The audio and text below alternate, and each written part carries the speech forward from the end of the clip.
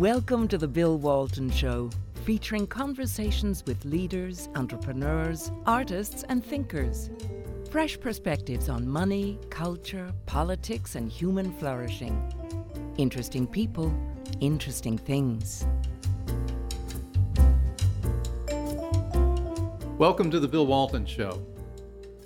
We've talked in past shows about the existential issues, economic, military, and cultural, that China poses for the United States. But it's been unclear to me just what our lines of action should be. For example, imposing tariffs willy-nilly or beefing up our naval presence in the South China Sea seem short-sighted, not solutions. What we should be doing is confronting China across a broad range of economic fronts, while at the same time promoting our own productivity and economic growth. But it's not just a matter of the right actions. It's about how we think about the problems, and our domestic politics prevent clear thinking. With me today is a brilliant man who's done some very clear thinking, and he does have solutions. Robert D. Atkinson is founder and president of the Information Technology and Innovation Foundation. Founded in 2006, ITIF has been named the world's top think tank for science and technology policy. Dr. Atkinson coined the term innovation economics, and the New Republic magazine calls him one of our three most important thinkers about innovation. His most recent book, co-authored with Michael Lynn, is Big is Beautiful, Debunking the Myth of Small Business. Rob, welcome. Thank you, Bill. You founded ITIF in 2006. What led you to set that up? Well, the main reason was I thought then, and I continue to think today, that innovation is the most important driver of human progress, of American progress. And there were really no think tanks that were focused on that. It was a sideline or a side thought to most of the other think tanks.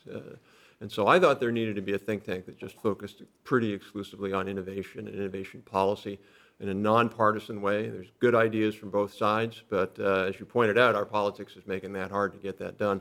So what's striking to me is how much opposition there is to innovation today and how little understanding there is of it. So that was really what our mission is. I want to get to China, but I am interested in what you said about opposition to innovation. It seems like some on the left have given up the idea that growth is important. And I know small is supposed to be beautiful, but who wants to shrink? We want to grow. We want to grow. We don't want to be teenagers our whole lives. We want to be adults.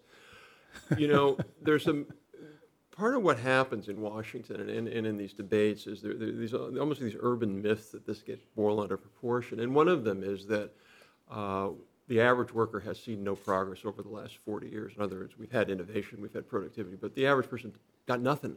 So why would we bother with that? And this is all not pushed, but it's the origins of Thomas Piketty in his book. Well, actually, when you really look at the data from the Congressional Budget Office and others, when you really look at the data, what you find is the average worker has made progress, about 35% increase over the last 25, 30 years. Not as much as the rich, but it's not nothing. And so the left, you're absolutely right, the left appears to have given up on growth because they don't think it serves progressive goals. I think that's a huge mistake. Well, we have had some impacts on our growth and impacts on our jobs because of what's happened with China. Sure. And President Trump just yesterday at the UN gave a speech, and one of the things he pointed out, which he may have sourced you for the data, is we've lost 4.2 million manufacturing jobs and had almost $15 trillion in trade deficits over the last quarter century. So China? Where do we start with China? As Churchill once said about Russia, they're an enigma wrapped within a riddle, if you remember that, and that's somewhat China. Where do we start with China? We start with China with, I think, the simple concept of they're not a capitalist economy. Everybody thinks they're a capitalist market-based economy because they have a lot of private companies. They're not. They're a state-directed economy. They tell the companies what to do. And on top of that, and more problematic, is they're a mercantilist economy. It's in their deep DNA. They don't let sort of market forces work. And the problem with that is that they use that to hurt American companies and American workers and the American economy. And so Trump is right. They systematically steal our intellectual property. Under the WTO rules, you can't make market access contingent on technology transfer, but they do that. Massive subsidies. So you look at industries like steel, rail, now semiconductors and biotechnology. The amount of money that the government is pouring into that. So when our companies are trying to compete against their companies, they have the advantage of they don't have to pay for most of their R&D. They get it from us. And on top of that, they just get really cash handed to them by the government to go out and compete with us. And imagine in the U.S. if we use as an analogy, what if we had B Corps and C Corps? And C Corps are the normal types. But B Corps, if you're a B Corp, the government gives you a negative tax rate of 10% and also hands out subsidies and also has discriminatory lawsuits against all your C Corp competitors. Well, what about the view? China. What about the view that, well, when you get government involved in business, they're heavy-handed. It's top-down direction. They're not responsive to markets. They're not innovative. China doesn't seem to fit that mold. No. What's the difference? Well, the difference is that the Chinese leadership learned. They went to school studying what Russia did wrong, and what they realized. I mean, China is all about, as Orville Schell, a famous China scholar, said in the title of his book, wealth and power. That's China, wealth and power.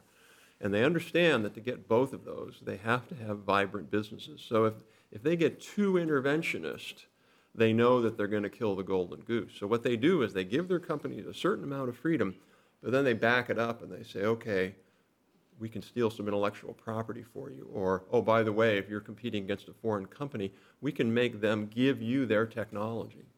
Or we can just hand you cash. Or we can cripple your competitors. So they're very astute about how they do it. Well, I think one thing that's not often mentioned is the Chinese elite, the Politburo, many of the leaders, I don't know how many people in the 80 million strong Communist Party there are, they're overwhelmingly trained in STEM, science, technology, engineering, math. They understand technology issues, productivity issues, manufacturing issues in a way that our lawyers and other politicians do not. And so they're unlike our bureaucrats in the United States, where they're trained in the industries that they're directing. Yeah. So our leadership is principally coming from a legal background, and the orientation is how can we set up laws so that they're fair and open and just. You're right. Chinese leadership is trained in a technology background, and their view is, okay, where we want to be in semiconductors, how do we do that? Or we want to be in the most advanced chemicals in the world, how do we do that?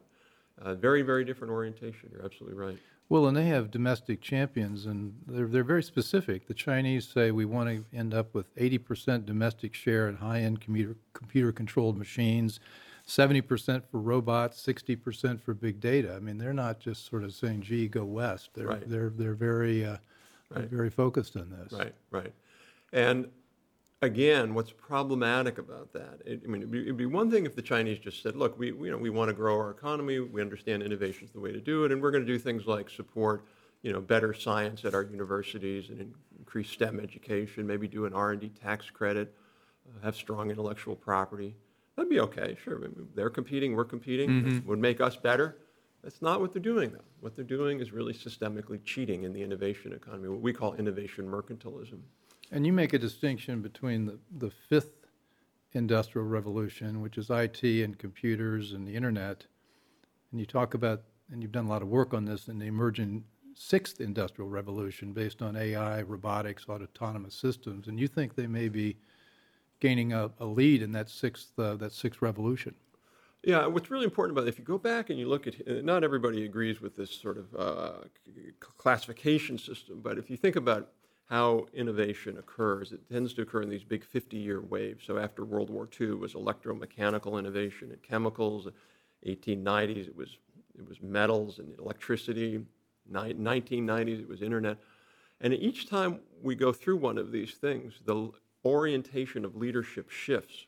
So if you think about from the 50s to the 90s, what happened? In the U.S., really from the 50s all the way to the 90s, the orientation was East Coast. So it was East Coast companies that dominated. The biggest software industry in the 1980s was General Electric. And what happened was we had this new paradigm. That's hard to envision. It's hard to envision, but it's true.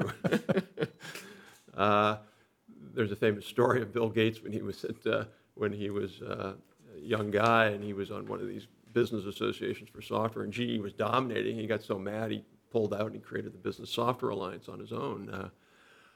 But the point being, each time you have one of these, you have a restructuring, an opportunity, and now we're going into a new era around AI, around autonomous systems, around Internet of Things.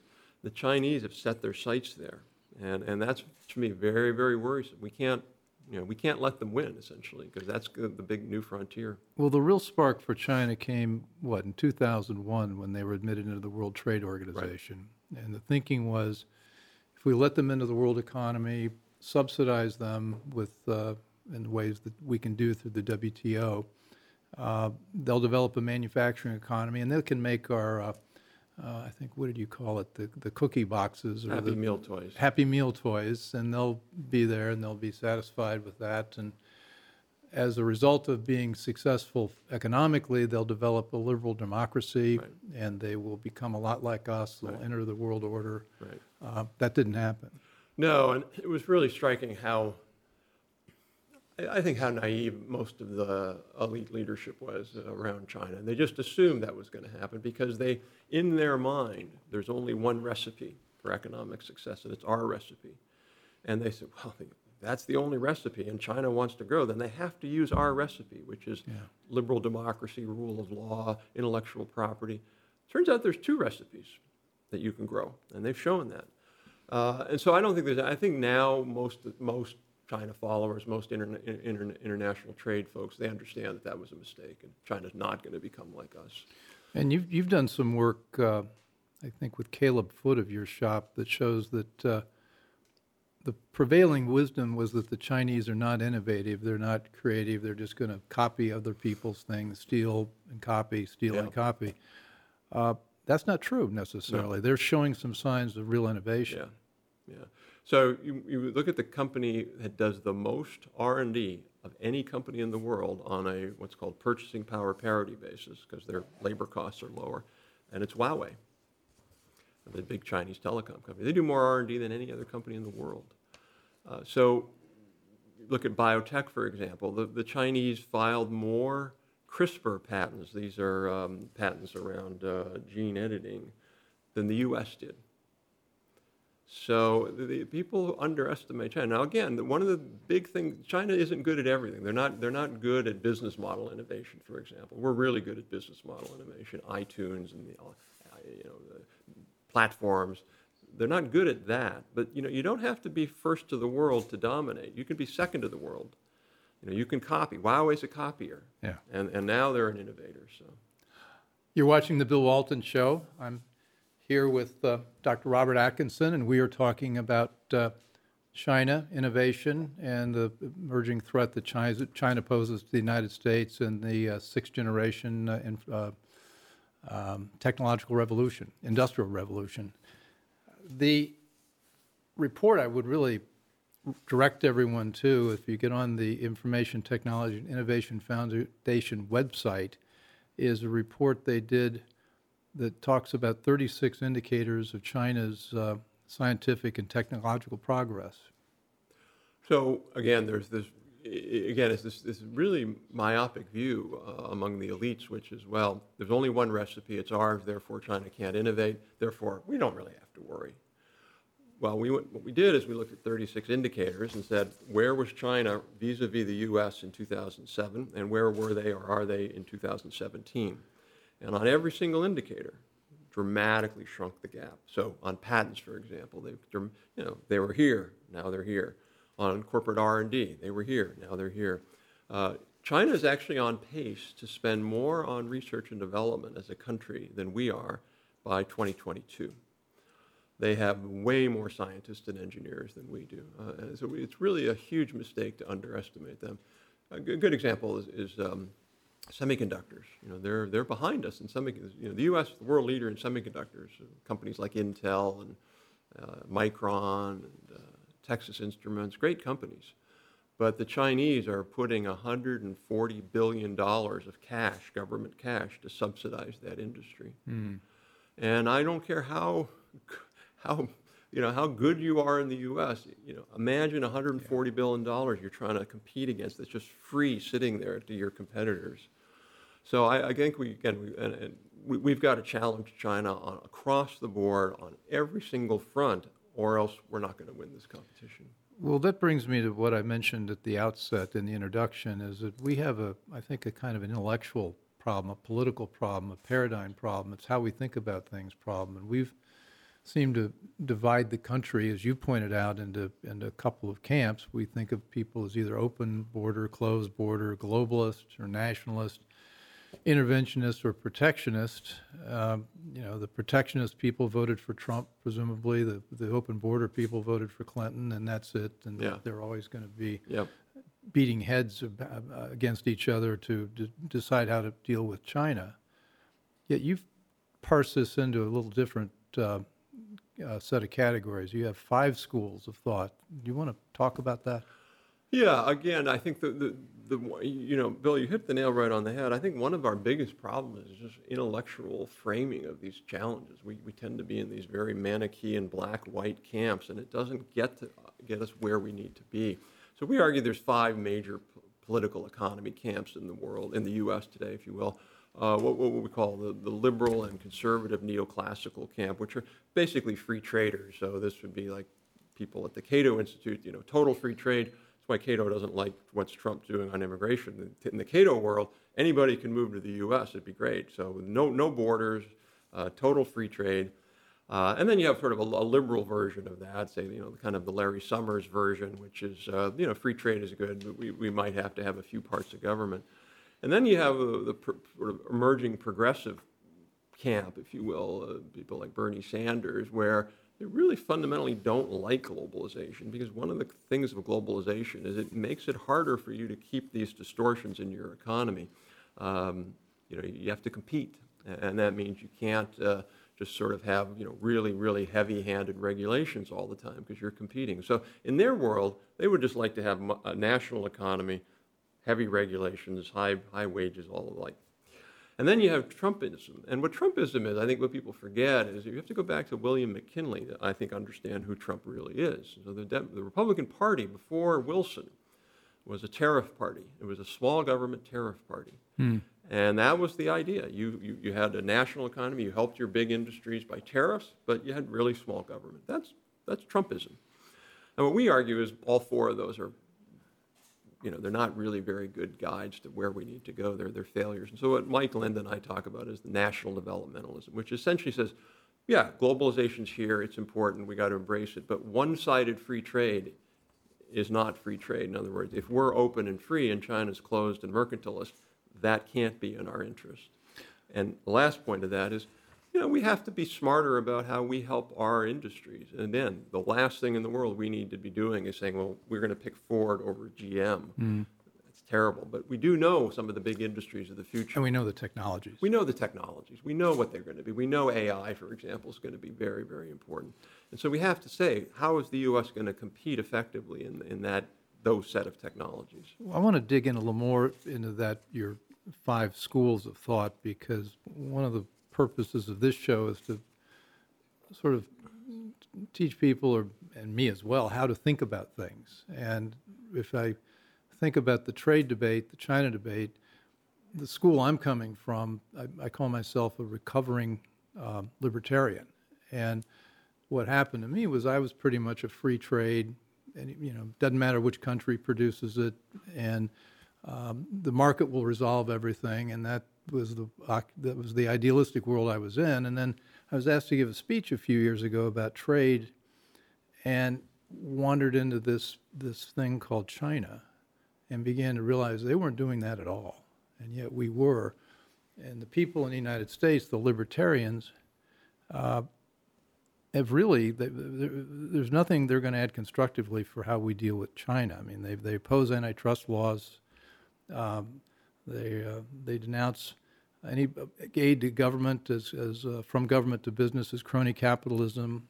National borders are an infringement on liberty. Yeah. And if everybody comes into the country, their solution is to abolish the welfare state. Exactly. That'll work. That'll happen, exactly. I'm sure. Yeah.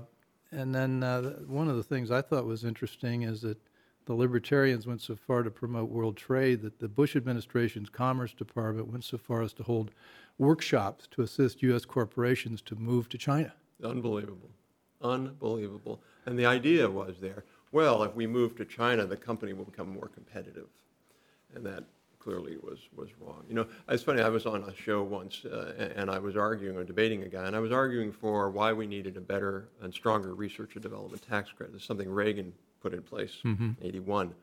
And it's basically, if you're doing scientific research, you get a tax credit for it because economists show that most of the benefits from, you know, Apple or GM or whatever, it actually spills over to their competitors. And so they don't get and to society. So we need companies to do a lot more R&D. So economists all agree we should do an R&D tax credit. And this libertarian said, oh, no, that's industrial policy. That's picking research over something else. Yeah. I don't, you know, when you have that sort of rigid view of how we have to go forward, we're going to be at a dead end. Talk some more about progressive localism. What a great word.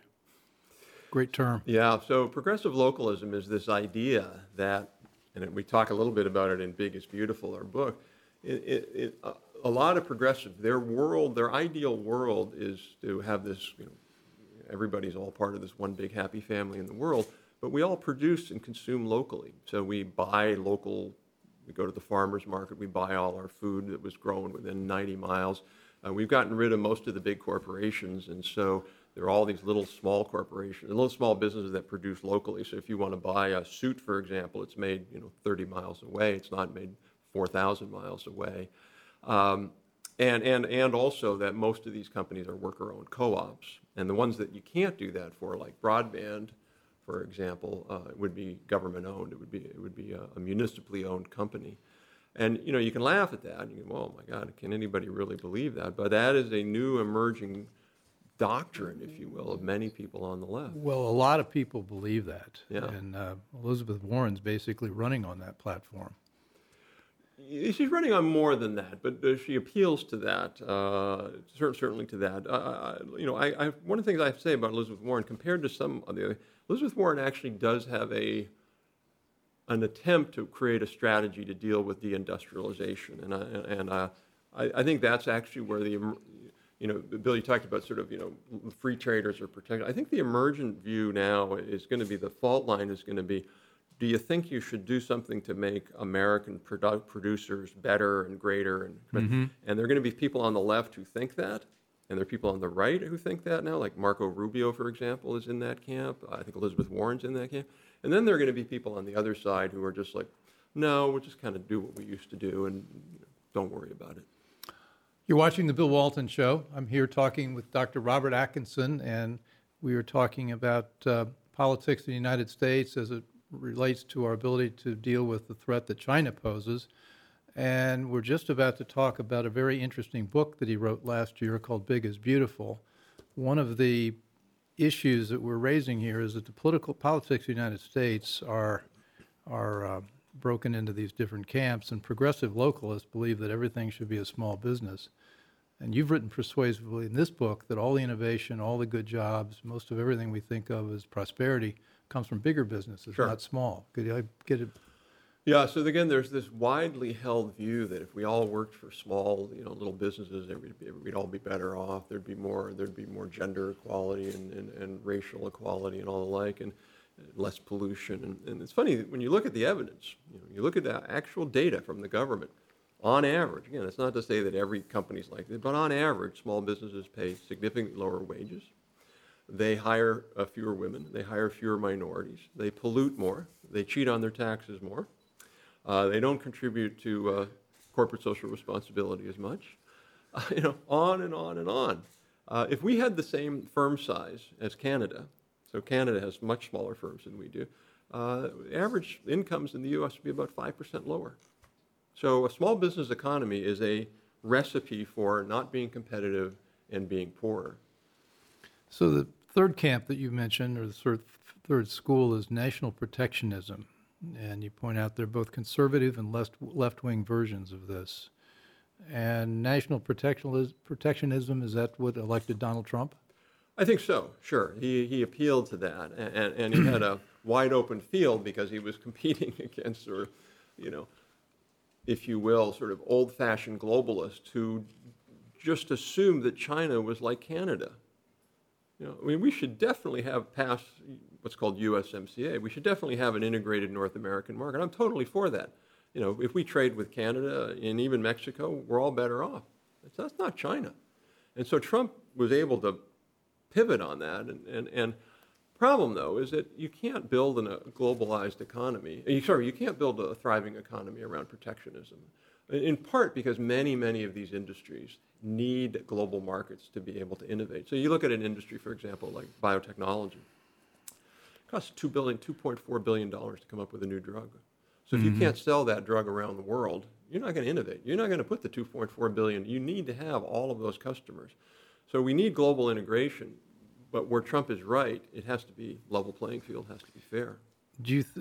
So one of the dividing lines is borders don't matter, and the other side is borders matter a lot, and you need a national identity, and you do need to think about yourself competing as a country. Yeah. And the national protectionists get that right.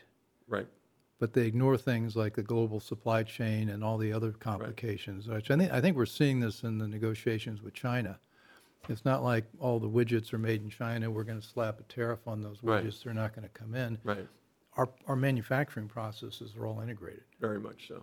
Very much so. Are you following what Bob Lighthizer is doing, U.S. Trade Representative? Sure. And how he's working his way Very through that? Very much so. And I think to give the Trump administration credit, they're the first administration that really has pushed back on China. China recognizes only one thing, and that's power. They don't recognize negotiation. They don't recognize, well, let's try to work together. They just don't. They recognize power. And Trump has recognized that that's the reality. Now, the question is it going to work? And I don't know the answer to that. They also don't really recognize rule of law. No. Especially our law, especially international law. Right. And you probably have heard that, they call themselves the Middle Kingdom. Right. And the Middle Kingdom extends to the ends of the earth. And the Middle Kingdom laws should apply everywhere. Yeah. And ours don't count. So as my colleague and co-author Mike Lind has argued, I mean, I agree with Mike. I think we're in the midst of a new Cold War, and it's like the old Cold War, only it's not necessarily militaristic, but it is a Cold War for global influence. And what we did right in the first Cold War, I mean, partly because of George Kennan and what was called the Long Memo. He said our job with regard to the Soviet Union is containment. We're not going to invade them. We're not going to destroy them. We need to contain them, and we need to fight them on every front. So we fought them in Africa. I don't mean militarily, but for hearts and minds, for influence, for economic success. We're not doing that with China. And that's what we need to do with China. We need to make it clear that there's two models. There's going to be two ways in the world, two people, two groups to lead. And we need to be the one that does that. And that's what I'm worried about perhaps the most. Well, and you're not fighting a kinetic war. You're not fighting a hot war. You're fighting a cultural war, an economic war across all fronts. Yeah. And a war for influence and control. So there are going to be spheres of influence that China wants to extend into. Like we see that now in Africa and some parts of Southeast Asia. And I think if they do that, they're going to hurt those countries. But we need to counter that. I was talking with a couple of friends out in our county about Africa. They were born in Africa, immigrated here in their 20s, and they just came back from a trip to Africa. And they said what the Chinese are doing is stunning. I mean, in every country, they're infiltrating the infrastructure and the business, and then of course they have their their Belt and Road strategy, and they're helping build ports. I love the the debt trap that they're getting countries into. Yeah, absolutely. But where are we? Where are we? We need to be fighting. We need to be working to get those countries on our side. Well, we are. Where we are is we're talking about Stormy Daniels or I know. We're a silly country. I know. Our politics are even sillier. So we're looking inward at the silly stuff. Yeah. Just look at the newspaper every day. Yeah. 80 to 90% of the articles are about this kind of thing. Whereas the Chinese are working on their 100-year strategy, as Mike Pillsbury talks about. So let's talk about the two camps that are really the viable ones. The ones that we talked earlier, just they're there may be passions, but they're not real economic or national strategies. Right. We've had the rise and fall of global neoliberalism, as you've called it, which was the consensus. Reagan, Bush's, Clinton, Obama. But now we have Trump and Sanders, and they've blown up the idea Absolutely. that that's the only consensus there is. And they see globalization as a force almost totally for the good. For the good. The neoliberals The neoliberals do. Absolutely. Yeah. And the point I think you've made is that when we've lost all these jobs, the neoliberals say, well, it's only because it's because of productivity. Yeah. And if we just had better schools. Yeah. This is what Larry Summers has written. If we just had better schools, that somehow we would not have a trade deficit with China and everything would be great.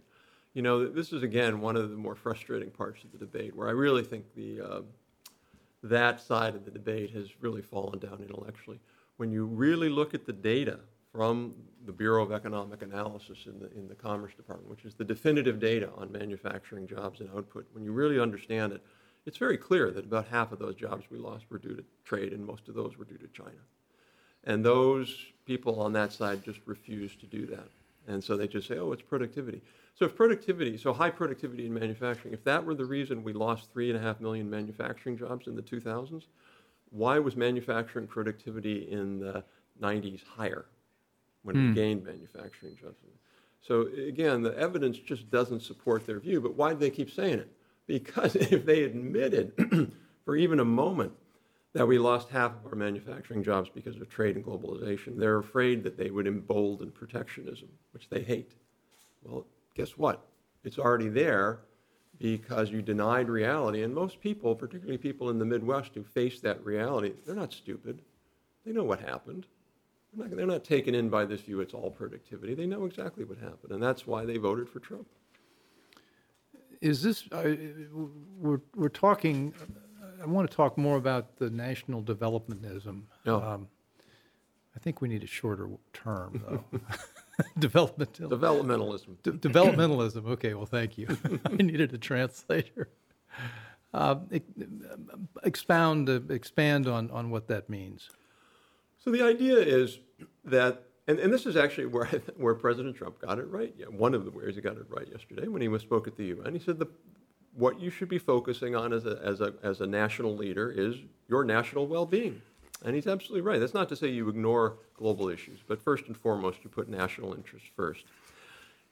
That's not the case. It hasn't necessarily been the case. In the U.S. elites, they've tended to think, well, if we advance global interests, that's in our interest, and that's not always the case. The second point of that is this notion that you can't just sort of leave it up to the market and saying, well, the role of government is to make sure we obey the laws and we have good K through 12 education. You know, what people forget is the founders understood that. And so Alexander Hamilton is really the godfather of national developmentalism. Alexander Hamilton said, we're way behind England, and if we're going to be a thriving country, who can, by the way, be militarily strong so that we're not under the thumb of England and Great Britain, we're going to have a developmental strategy. Abraham Lincoln was a developmentalist. He said we need a transcontinental railroad to knit the country together. We need to have a land grant college in every state to help our farmers and our manufacturers. So there's a long tradition of that. And that tradition has really been lost over the last 25 years, largely because you have these economists who come in and say, oh, the market works great.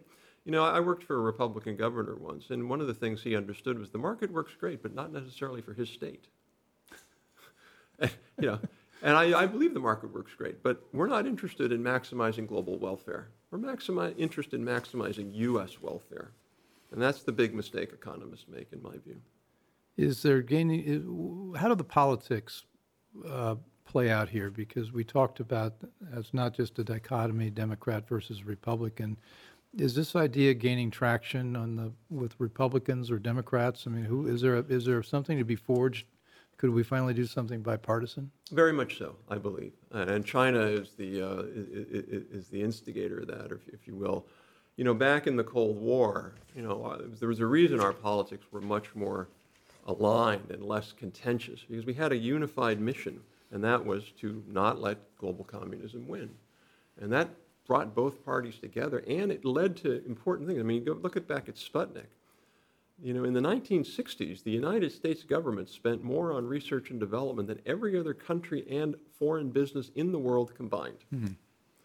That explains a lot. That explains why we let in semiconductors and the internet and all that. And so to answer your question, yes, absolutely. You see both Republicans and Democrats beginning to reject that old view. I look at elected leaders like Marco Rubio from Florida, who's a Republican, Todd Young from Indiana, Mitt Romney, Josh Hawley from Missouri.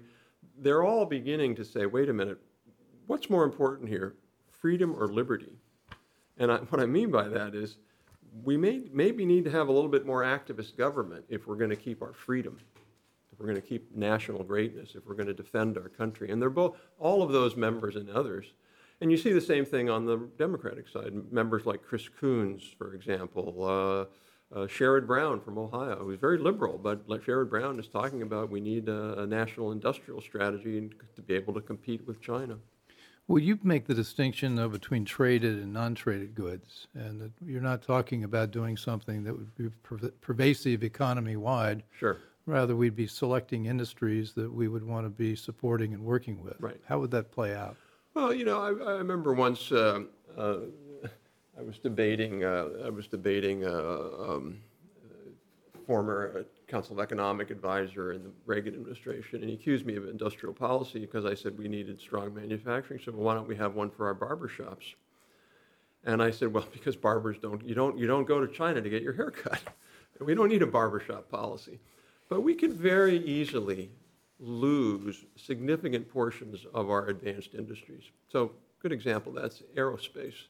Boeing is one of the best companies in the United States in terms of high-wage jobs, massive exports, lots of R&D. China has a national strategy to basically get rid of Boeing and Airbus in China and replace it with what their company is called COMAC, which is a state-owned enterprise that is massively subsidized. Once they get China market, they're going to go to the One Belt, One Road markets and subsidize those. And so, you know, they're not going to put Boeing out of business, but they could dramatically reduce Boeing global market share. We could see that in many other industries, biopharmaceuticals, advanced manufacturing, semiconductors. Those industries where we trade, if we lose those, what are we going to trade? Soybeans? Chinese tourists? Mm-hmm. You know, that's not the kind of economy we want. We don't want to be an economy, as Alexander Hamilton said, of hewers of wood and drawers of water. The folks who believe in just let the market solve all their problems, they also talk about something called market equilibrium, and that we're just supposed to do business and compete, and the market will sort things out, and innovation is going to rise from that intense competition. You don't share that view. No, you know, there's some good economists who've studied this, and so what those economists are saying is, well, you don't want to distort allocation efficiency, and so, you know, if you give a little bit of money to this sector, maybe output will grow a little bit more, and this will, and the economy's in this natural equilibrium. Everybody's setting prices based on competitive markets. Everything's working well. Problem is that allocation efficiency gains are very small, and what are called dynamic efficiency gains are very big. In other words, most of the advancement of an economy doesn't come from things being in equilibrium. It comes from things being in disequilibrium.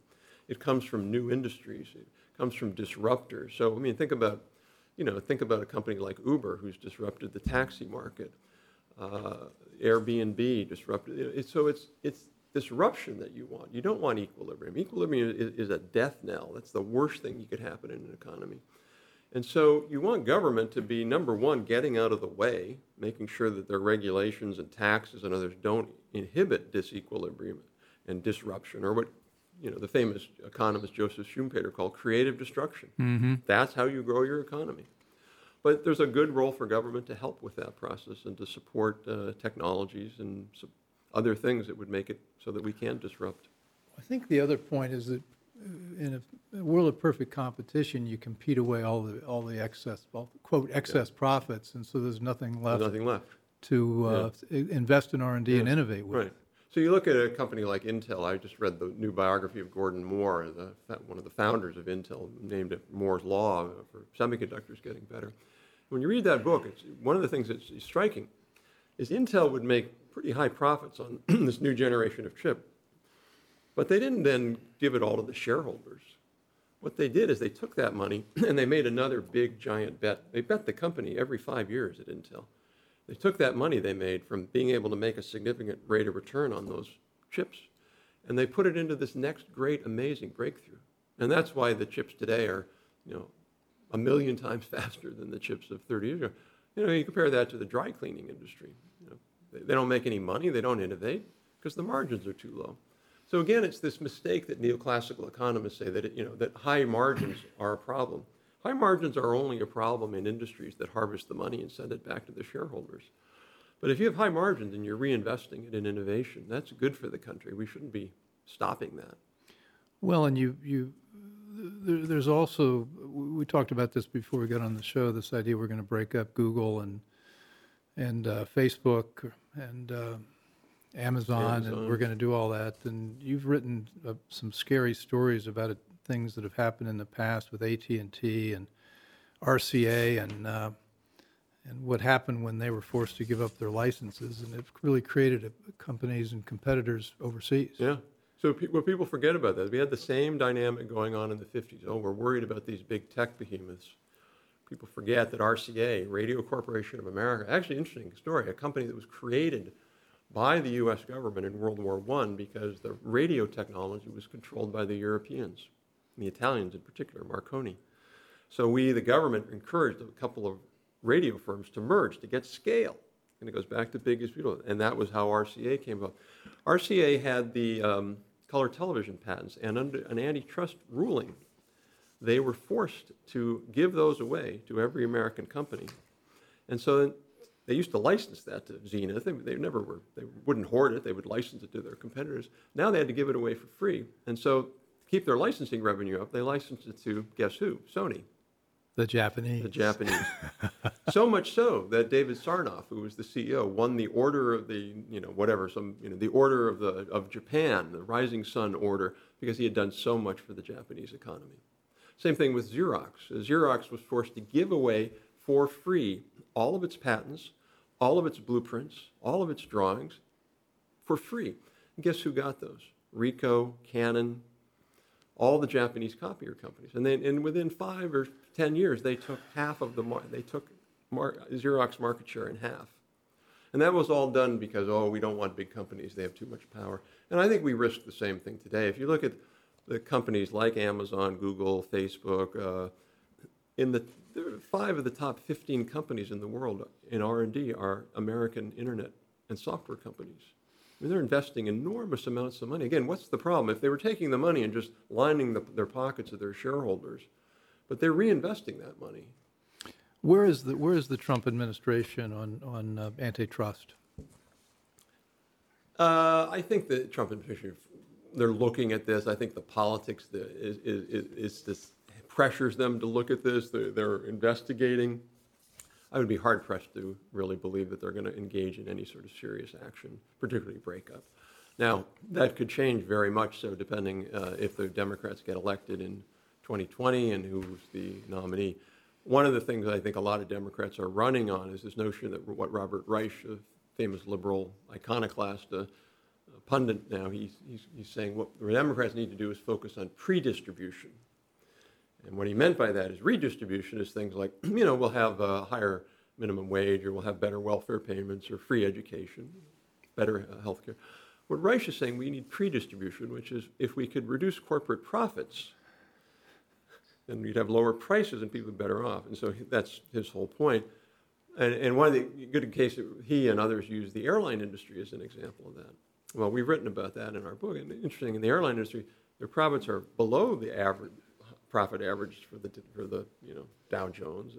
Their investment rates are among the highest in the U.S. Their productivity rates are among the highest, and their price declines are among the fastest. So why is that a problem? So a lot of the anti-monopolists, or what we call neo-Brandeisians on the left, they just want to break up big companies, even if the big companies are doing everything we want them to do. Invest in capital, reduce prices, and drive productivity. You mentioned Marco Rubio. He's put out a long report on dealing with the China threat. What's the gist of that, and how's that playing out politically? So, Rubio, obviously he ran for president against Donald Trump. He has really, I think, tried to distinguish himself and this new camp around saying to Republicans, look, we've got to be focused on competitiveness. We've got to be focused on the China threat. And that means, bucking some of the old libertarian doctrines. So I give him an enormous amount of credit for fresh thinking and new ideas. And the last thing in the world, Marco Rubio is a big government regulator. I mean, he's not that. He respects business, he respects markets, but he also has the insight, which is correct, that we need to do more if we're going to compete with China, and we have to be able to win that fight. What's interesting, though, Bill, you talked about being a recovering libertarian. The biggest line of attack or source of attack for Senator Rubio has been some libertarians who say he's selling out the Republican Party. I think that's a huge mistake. I don't think at all that's what he's doing. I think he's modernizing the party for a new era, just as the Republican Party has done consistently over the last century. Yeah, he was attacked by, I guess, my buddy Veronique de Rougy. Mm-hmm. And it was. Yep. I watched that. Read that with great interest. Yeah, he's taken a lot of heat for this. Yeah, and it boils down to this point. A lot of libertarians they can't distinguish between sort of light touch, important strategic government help with heavy-handed Gosplan Russian socialism. I mean, for them, it's all in the same bucket. And that, to me, is just a failure of thinking. There are certain things the government can and should do, like an R&D tax credit that's pro-market, pro-innovation. That's not socialism.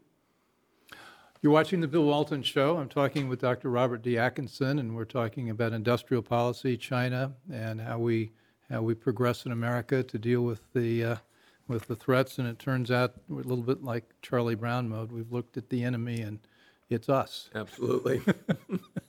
We can get out of our own way politically. One of the things that I think is driving maybe Marco Rubio, a friend of mine, Mike Needham, ran Heritage Action, and he's now his chief of staff. And one of the things that our economic policy has done in the last 50, 60 years, focused on supply side, is we focused on consumer prices, and we focused on efficiency, and we focused on basically having open markets, globalism, but we didn't focus on the people working in the factories. We didn't focus on people.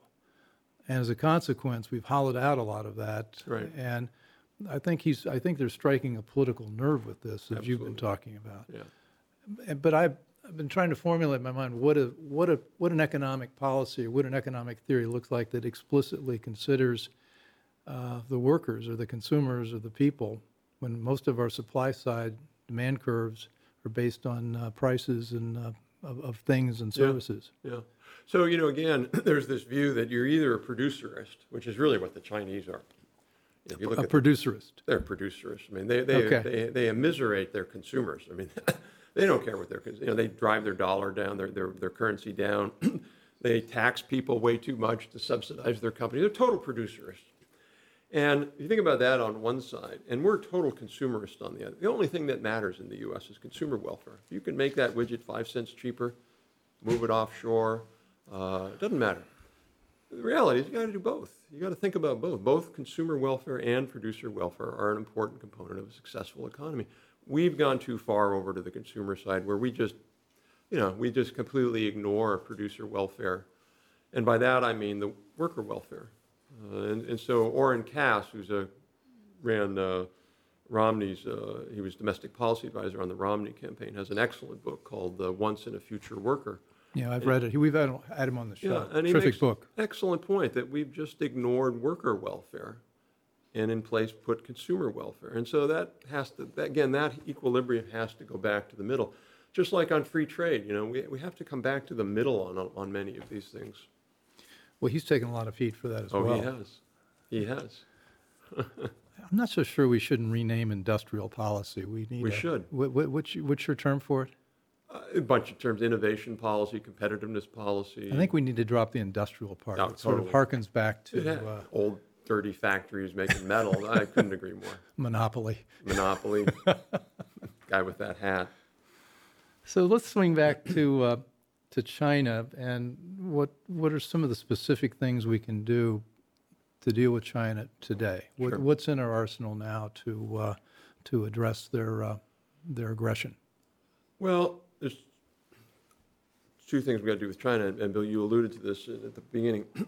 We need to do a lot better job at home supporting our companies to compete with China. And we can talk about that a little bit later. So if all we do is try to constrain China, it's not going to be enough. But if all we do is work at home, like people like Larry Summers says, improve K-12 education, that's not going to be enough either. You got to do both. So what do we do on China per se? There's a number of different things we need to do, but one is we need to pressure them to roll back some of their worst mercantilist practices. And so, one of the things about this is in the trade community, they're based upon rules-based trade. They say, well, as long as they obey the rules. The problem is there are no rules in China, and the rules in the WTO don't really constrain China. What we need is results-based. We need to, number one, focus on a results-based approach to China. And here are the results we want, and they're all completely measurable. One is no more cyber theft.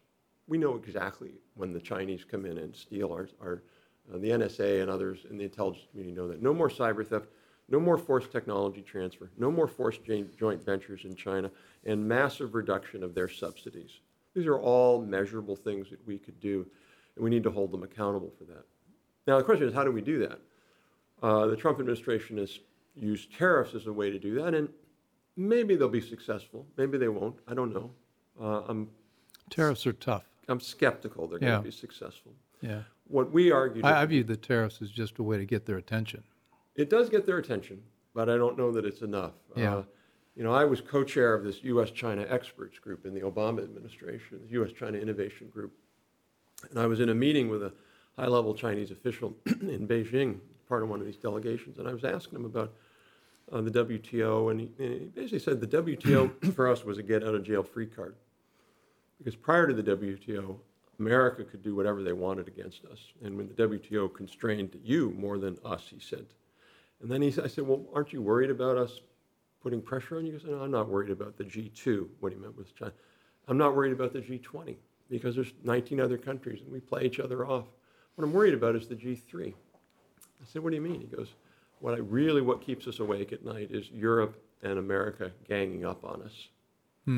And I think that's what we have to do. We've got to the Germans are concerned about this, the French are concerned about this, the Japanese are deeply concerned about this. I think we need to build a global alliance, number one. And number two, we have to make the case, which unfortunately Trump has not made adequately. China is playing not by the rules. We need to get everybody to understand that around the world so that they're on our side. And when you get Xi Jinping going to Davos and getting applause for being a globalist, give me a break. I mean, how recently was that? That was about a year and a half ago. Wow. That was after he declared himself president for life. Yes. And the Davos man went there and they applauded him. Oh, thank God Trump, Xi Jinping is a globalist and Trump is a protectionist. That was an utter failure on our part to allow that to be, that message to resonate. Xi Jinping is the farthest thing from the globalist.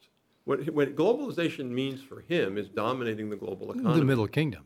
Yeah, that's exactly. That's we're in charge of globalism. We're in charge of everything. That's globalism. Yeah. Exactly. We just got to define the term. Yeah, didn't define the term the right way. But President Trump is doing a lot of the right things, I think, on trade, but he's not very good at building a consensus with their European partners on how to deal with China. That's the one thing that we're really missing, because they all are dealing with the same issues. They absolutely are.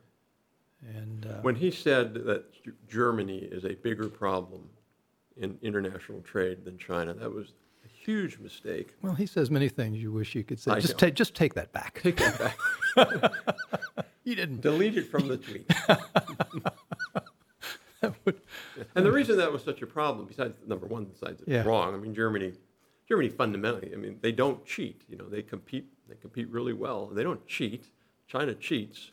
The second thing is, why would we want to alienate the Germans? We need the Germans on our side to fight the fight, just like they were on our side in the first Cold War. So when can we get you nominated to be the next Secretary of Commerce or maybe State? We've got to wrap up here, but one of the things that maybe we can deal with in a future show is that we've been so balkanized in the government. State Department doesn't talk to Commerce, doesn't talk to Defense, and yet we need a unified approach to this if we're going to be successful. Yeah, I remember once that there was an effort they called the Strategic and Economic Dialogue, the SNED, and I was in one of these meetings, and I watched the Chinese delegation. It was a day-long meeting.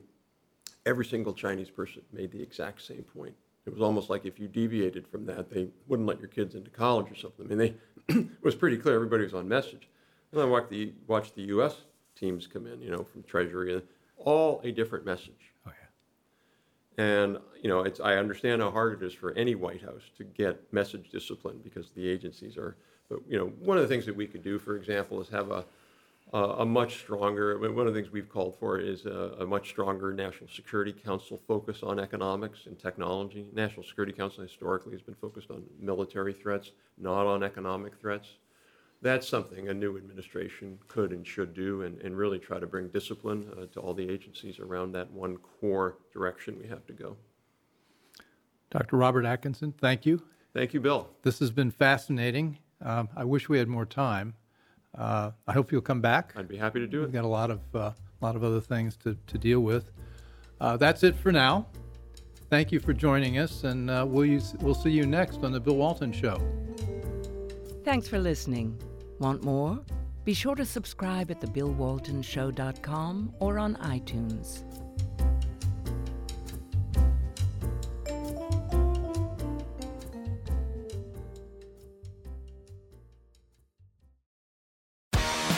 Amazon is hiring near you.